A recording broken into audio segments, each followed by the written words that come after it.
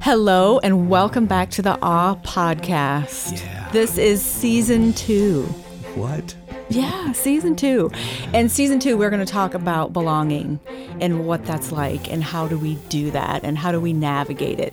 I think that Josh and I just, within our experiences, have really come to see that that's a struggle for all of us, right? And so we want to speak to what it means to belong and how we do that and how can we connect as human beings to one another. And so, yeah, here we are.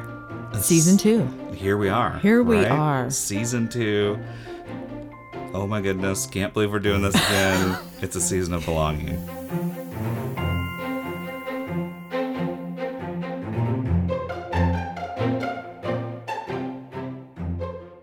When I think about belonging versus fitting in, of course, school comes to mind. Oh, yeah. And kind of like a bigger picture of school, too. So I can remember being in elementary school, and I can think of times, mostly, I think, on the school bus, where I had these kids that would pick on me and call me names, and not necessarily directly to me, but you could hear them talking, right?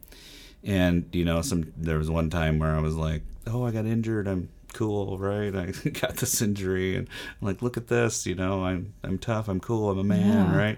And the person grabbed it and like wrenched on it, and I'm like, what the world, right? You know, like I'm doing all these things and I'm trying to be my authentic self, and I'm just not fitting in, right? Yeah. And so, as all things do, things progress over time. And, you know, we can look at a lot of these times where, you know, the bullying happened early in elementary school to me, and I can relate those to some of the inner dialogue that I've struggled with later on in life, right? Mm-hmm. But I can remember a time going to this party in high school, and yes, I went to a party in high school. Slow down, right, Josh. slow down, yeah, right. But I can remember doing some things that I normally wouldn't have done, right? And the next day I get back to school, and everybody's like patting me on the back, and they're like, yeah, that was so cool, you were so dumb, whatever, right? Yeah. And doing things essentially that were against my values, right? But I still was doing them, but I remember that feeling, right, of everybody coming around and just like slapping you on the back and laughing at you more than with you, but it just felt so good, right? It was artificial, Right. because it wasn't true. And I think that really is our definition, our differentiation, right? Is when I was being my authentic self probably more so in elementary school, and belonging to myself more then, but I wasn't fitting in. Right. High school, I was fitting in, but I wasn't belonging to myself anymore. Yeah. And that's so crucial in understanding the difference between belonging and fitting in, right? Yeah. When we belong, we feel it. It's that feeling, but it's not artificial. And I think that's so powerful that you talk about, you know, when you were your younger elementary self and how that was authenticity. Because when we are younger, that's what we know, right? We don't know about all these messages and all these things yet, right? Yeah. We're still naive to some of that, and how that kind of grew for you into your high school experience. And so I want to share about when I was in elementary school too. And, you know, I was amongst classmates whom I'd, you know, were consistently in my classes. These were people that I was always around, right?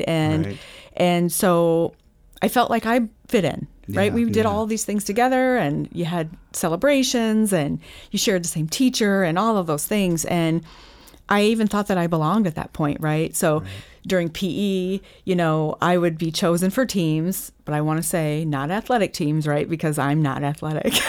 So I want to clarify that. You were a dancer. That's athletic. Yes. But for activities like tinkling, you know, when you have like the poles and you move them back and forth and you jump in and out and you know, so it was really fun. Right. And the jumping sticks activity, I guess we could say. And then during music, right, where there was choreography involved, I would be in front of the group leading that. And then, of course, during recess, we used to go out on the monkey bars and we would compete. We would do penny drops, right? Or we would wrap our legs around the bars and spin and spin and spin and spin. And I would always be part of that group, right? Hey, let's go do this, LaShawna, and it would be so exciting. And I really thought that I belonged, right? And I had such a good time playing. Yeah, those were great memories for me. For sure. But then I also remember very vividly walking home after school. And I would go to my grandmother. She was right down the hill. And many of my classmates lived close as well. So we would all be kind of walking as well. Right. And these same classmates that I believe that I was belonging with during the day, they would call me Zebra, right? They would follow me, and it would be something they would laugh about when we would be walking down the hill, and I can see it. And just like how you talked about, they were laughing at you, right? Not with you. That's how I felt in those moments. And reflecting back, right? Did I really belong, right? And that was a sense of that fitting in. So those playing activities, I was fitting in. I wasn't belonging, right? And a zebra is an animal, right? And so how do you connect to that? How do you develop an identity, right? Because I am biracial, and so they had seen my Caucasian mother, my Black father, right? And so, again, some of those things you're naive to when you're younger. But then now reflecting back and putting that together, it's like, okay, I didn't belong to whatever that perfect box was. Right. And so, I that is fitting in versus belonging for me at a very, very young age. And really we start to notice those things at a very young age, right? I can remember my 6-year-old coming home. He's now older than that now, but like, how come I don't get invited to other people's houses sometimes? Or he's struggled with reading and asking us, like, am I dumb? Because he goes to a different place, right? That's where it can start for a lot of us, right? Yes. And in therapy, we a lot of times go back to that little person, right? And visualize seeing them and telling them something different. But man, it's powerful. It is. And what it does to our mental health and our well-being, our empowerment, our authenticity, shaping who we are. Belonging's huge. It's huge. Yeah. And it's so funny you say that because, and I've said this before, I see a therapist, and she actually has had some of the work that I do, that she's asked me to do, is to go back and embrace that child, that young girl, right, that I was, who had these conflicting messages. And like you shared with your son, some of these questions, like, why, right? Because we don't understand it then. But now it's like, okay, I can understand that. And really, the joke was not on me. I just didn't know that, right? And so going in and embracing that and telling ourselves that it's okay.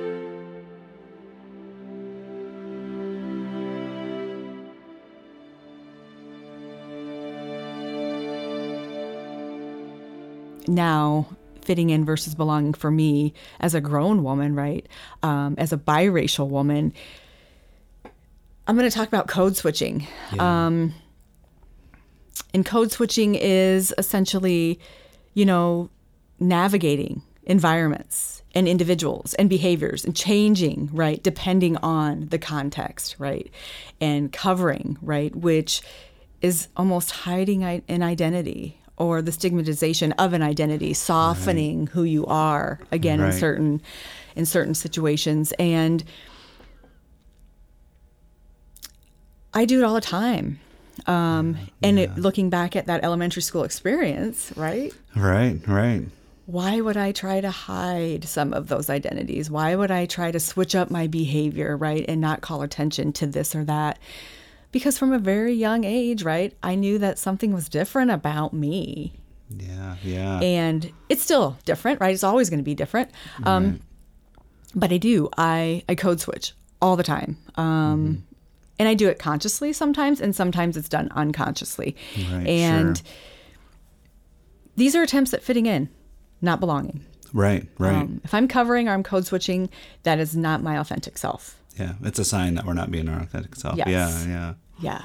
That's a piece of discovering our authentic selves, right? Absolutely. And that's a lifelong journey. We're humans at the end of the day, so things are not perfectly, attuned all the time, but that's why reflection and helping each other out, right? And then creating spaces, allowing for spaces where people can be their authentic selves, bring their whole selves to work, right? Yes. And that's breaking down those stereotypes and things like that. And that takes, I mean, those seem like big, impossible tasks, but they aren't if we all start. And I think the truth, being authentic self, right, is that I am the biracial girl who can dress well and speak properly and is educated and is a mom and, you know, has family that is white and black and, you know, all of those things. That's really authentically who I am. Yeah. And that's beautiful. Yeah. Thank you. And absolutely. Yeah.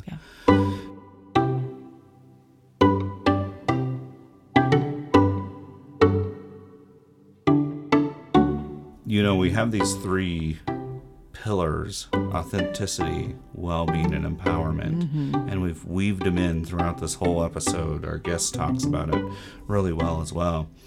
But when we're allowed to be our authentic self, we get to feel more well, and we're empowered to do the things that we need to do. Yes. And that's my best summary of belonging. Yeah. And that's amazing. And I think I agree with all that you said. And a piece of that empowerment is we are empowered to be our best selves. And that means that we are empowering others and we are creating that space for that sense of belonging. Because if we are empowering others to use their voice, to be who they are, to express whomever that is that they are, then that is belonging. That creates that sense of belonging. It's psychological safety. Absolutely. And I love that term our guests use. Yeah. So hang on while we bring our guest in.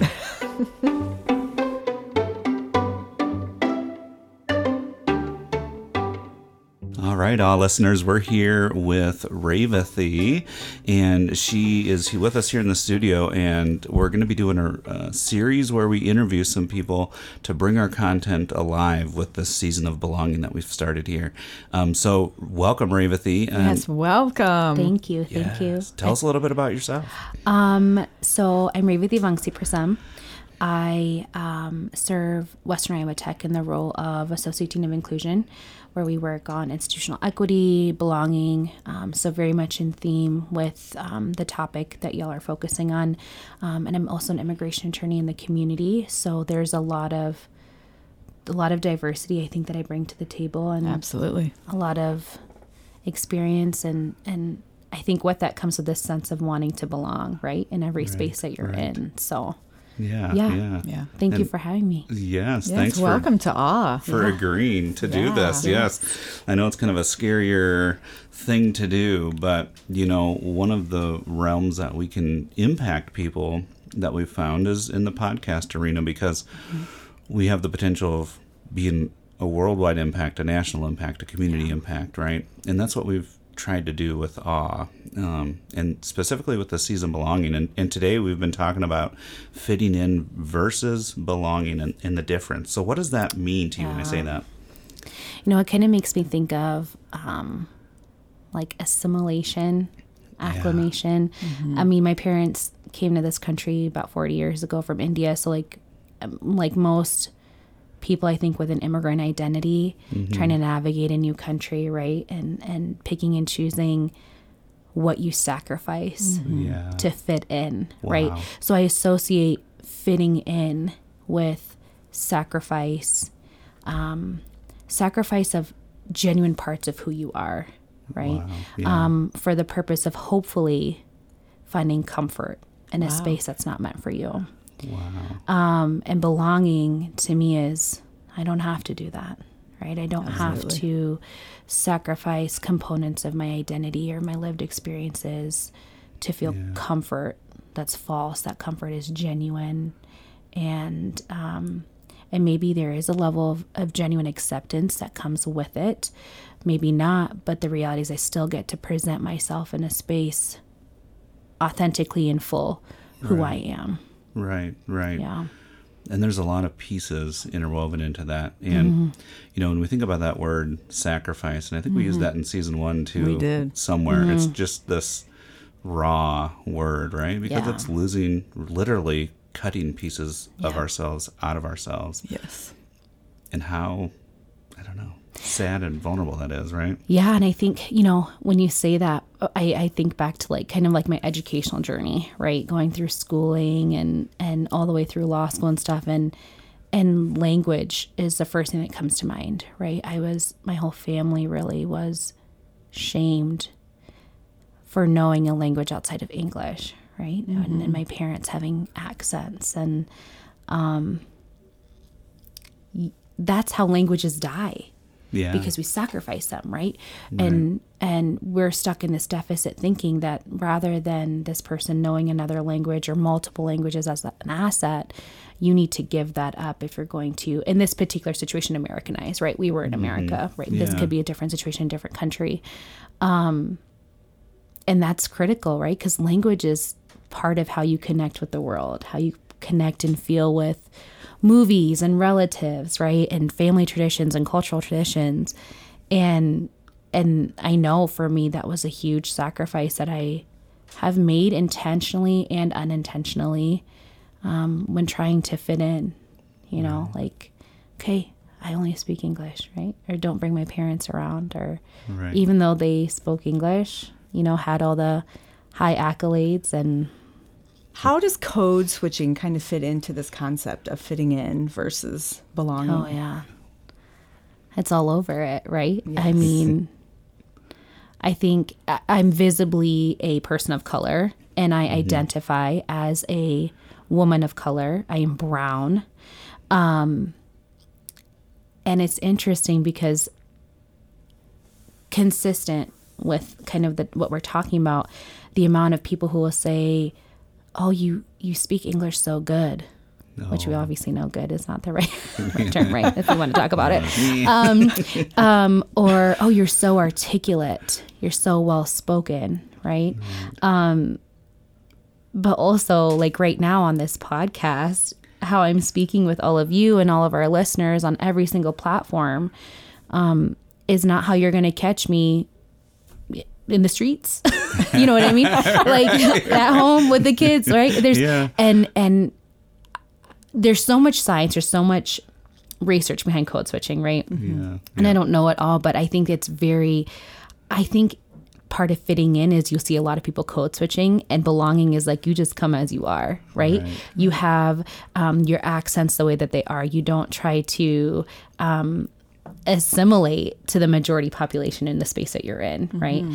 This is like my customer service voice, and it's like, oh, I need people to know that I have all these educational accolades and I'm so accomplished and blah blah blah, right? But if I'm mad, my Bronx side comes out, and that's a whole different code switch, right? Absolutely. And I think code switching, like I said, it really happens as a result of the environments in which you are in, because you don't feel that you can authentically be who you are, because you're trying to fit in more than just be you. Right. Because there's consequences if we don't fit in. I think so. Okay. That's how I view it. I think if like when I talk about certain policies, or I talk about certain changes or directional things that we need to do, you think about tone is important, right? But it's also like, oh, I can't be too passionate, right? Because I'm a woman of color. Right. It's going to come off as aggressive, right? Or I'm just trying to change a bunch of things, and that's not okay, right? There's so much more thought that I have to take into consideration about how I deliver something, and not just tone, but what kind of code I want to deliver it in, right? Do I want to speak it like this? Or do I want to be like, y'all better get going. It's game time. Either you in or you out, And it's like, oh, snap.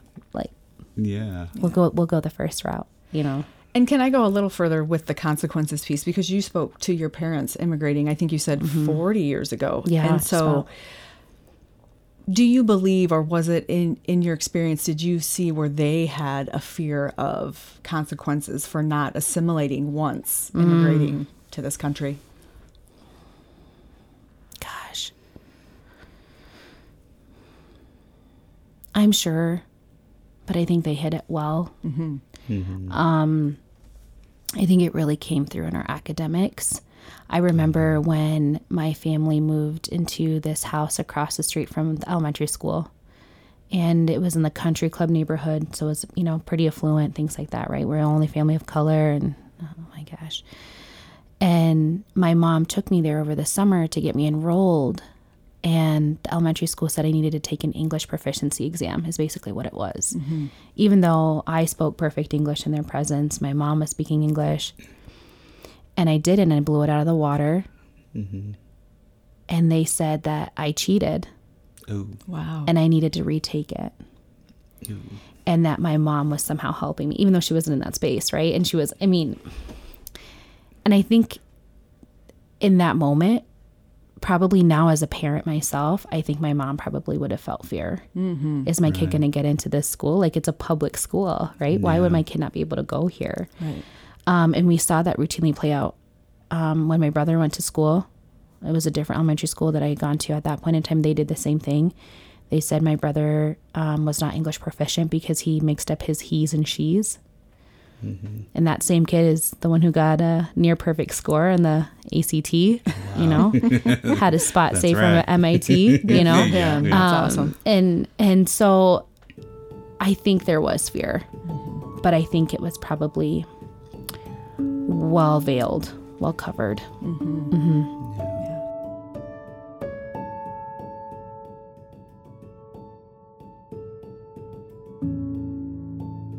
I want to go to our 3 pillars, right? We talk about authenticity, we talk about well-being, and we talk about empowerment. Mm-hmm. And we've talked a little bit about authenticity. Yeah.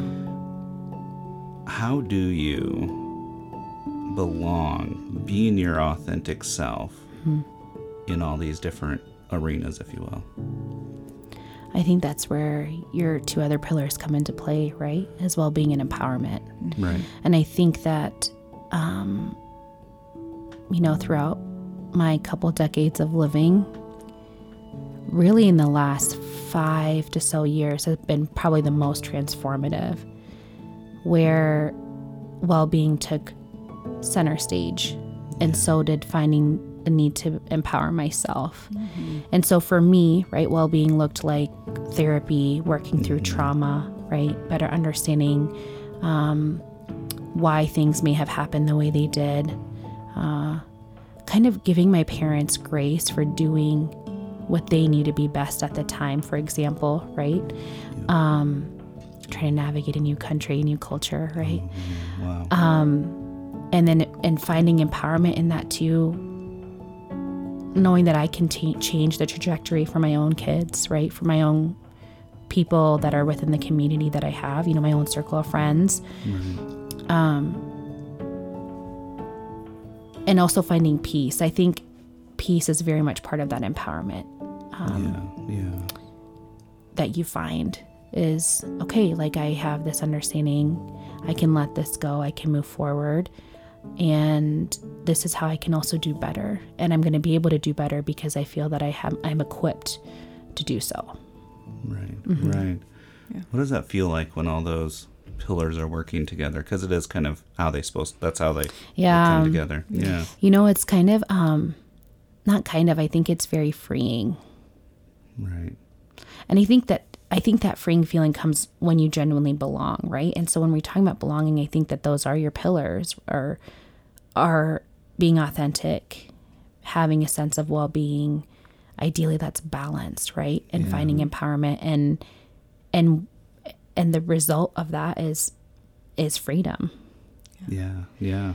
And why do you think it's important that we know, with all of those things happening, right? Why do we need to know when we belong and when we don't? Why is that important for us to know as individuals when those things are happening? I think ultimately it helps us understand what serves our purpose here and what doesn't. Wow.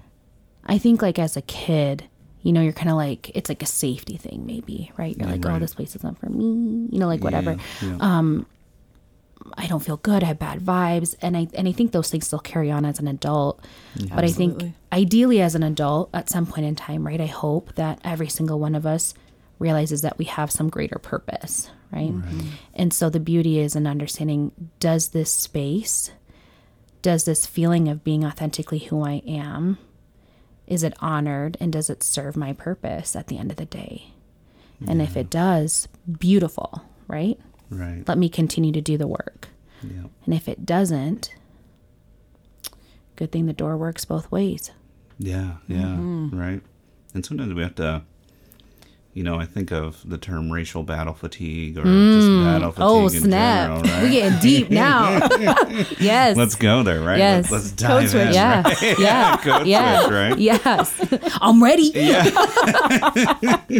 Is there times like we have this authentic self, we're feeling this crap, Yeah. right? Yeah. Battle fatigue Yeah. for fighting for my purpose. Like, when do you know enough is enough? Eesh.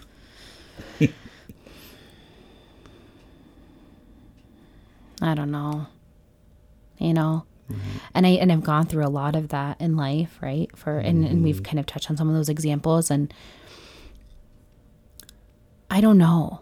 I think every situation is different, right? Yeah. I remember when I was in law school and I was kind of just going through this racial battle fatigue, and you experience it your whole life, unfortunately. And I remember thinking to myself, like, okay, like, I earned my seat at this table, so I'm going to show up for it. Right. But in the event that I don't like the table at which I'm seated, I'm going to build my own. Mm-hmm. Sure. Yeah. And that's what I've consistently done since then, right? And so I think trying to identify when enough is enough, I think that's where you need to bring that well-being component in, right? And I think that the stronger that your sense of empowerment is, you can make that decision sooner. Right. And obviously there's outside factors that hinder it or expedite it, right? Mm-hmm. Look at the world. We have responsibilities, like student loans, like whatever that might be, kids. Right.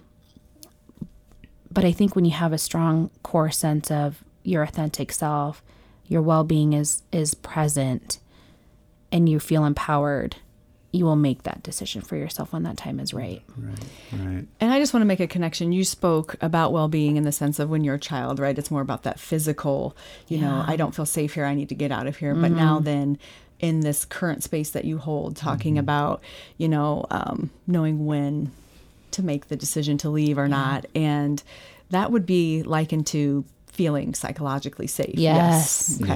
Yeah. Yes. We are deep diving. Psychological safety is so underplayed, right? It's so, it's just not discussed. And when you talk about racial battle fatigue, you really also need to be talking about psychological safety. Absolutely. Indeed. And and really in the discussion of belonging in general, right? Because let's say race is not something that is an identity marker somebody holds, right? Maybe it's a person with a certain disability, whatever it might be, visible or invisible in terms of these situations. Psychological safety is a primary component to feeling like you belong. Right. Because then you don't have to sacrifice. Right. You don't have to fit in. Right. So yeah, psychological safety is paramount, and really needs to be discussed more. And, you see a lot of discourse having about mental health in general, which is great, right? But I think we're missing the specifics. I think now it's time to break it down, right? What does mental health look like? What does mental health care look like? Right. And that's really, we need to start focusing on these different experiences. And how do we create these spaces of psychological safety? There you go. Yeah. How do we foster that within all of these spaces that we do show up to the table, right? Right. So how can we foster that feeling? Yeah. And there's usually 3 pillars that belong to psychological safety, and it's respect, trust, and care, right? And then it impacts our psychological, physical, mental, all those kind of things when it comes to that space, right? And that's, sometimes it's a tall order, but those spaces exist. There's places where we can all belong. And what would you say to a listener who's not feeling like they're belonging? Gosh.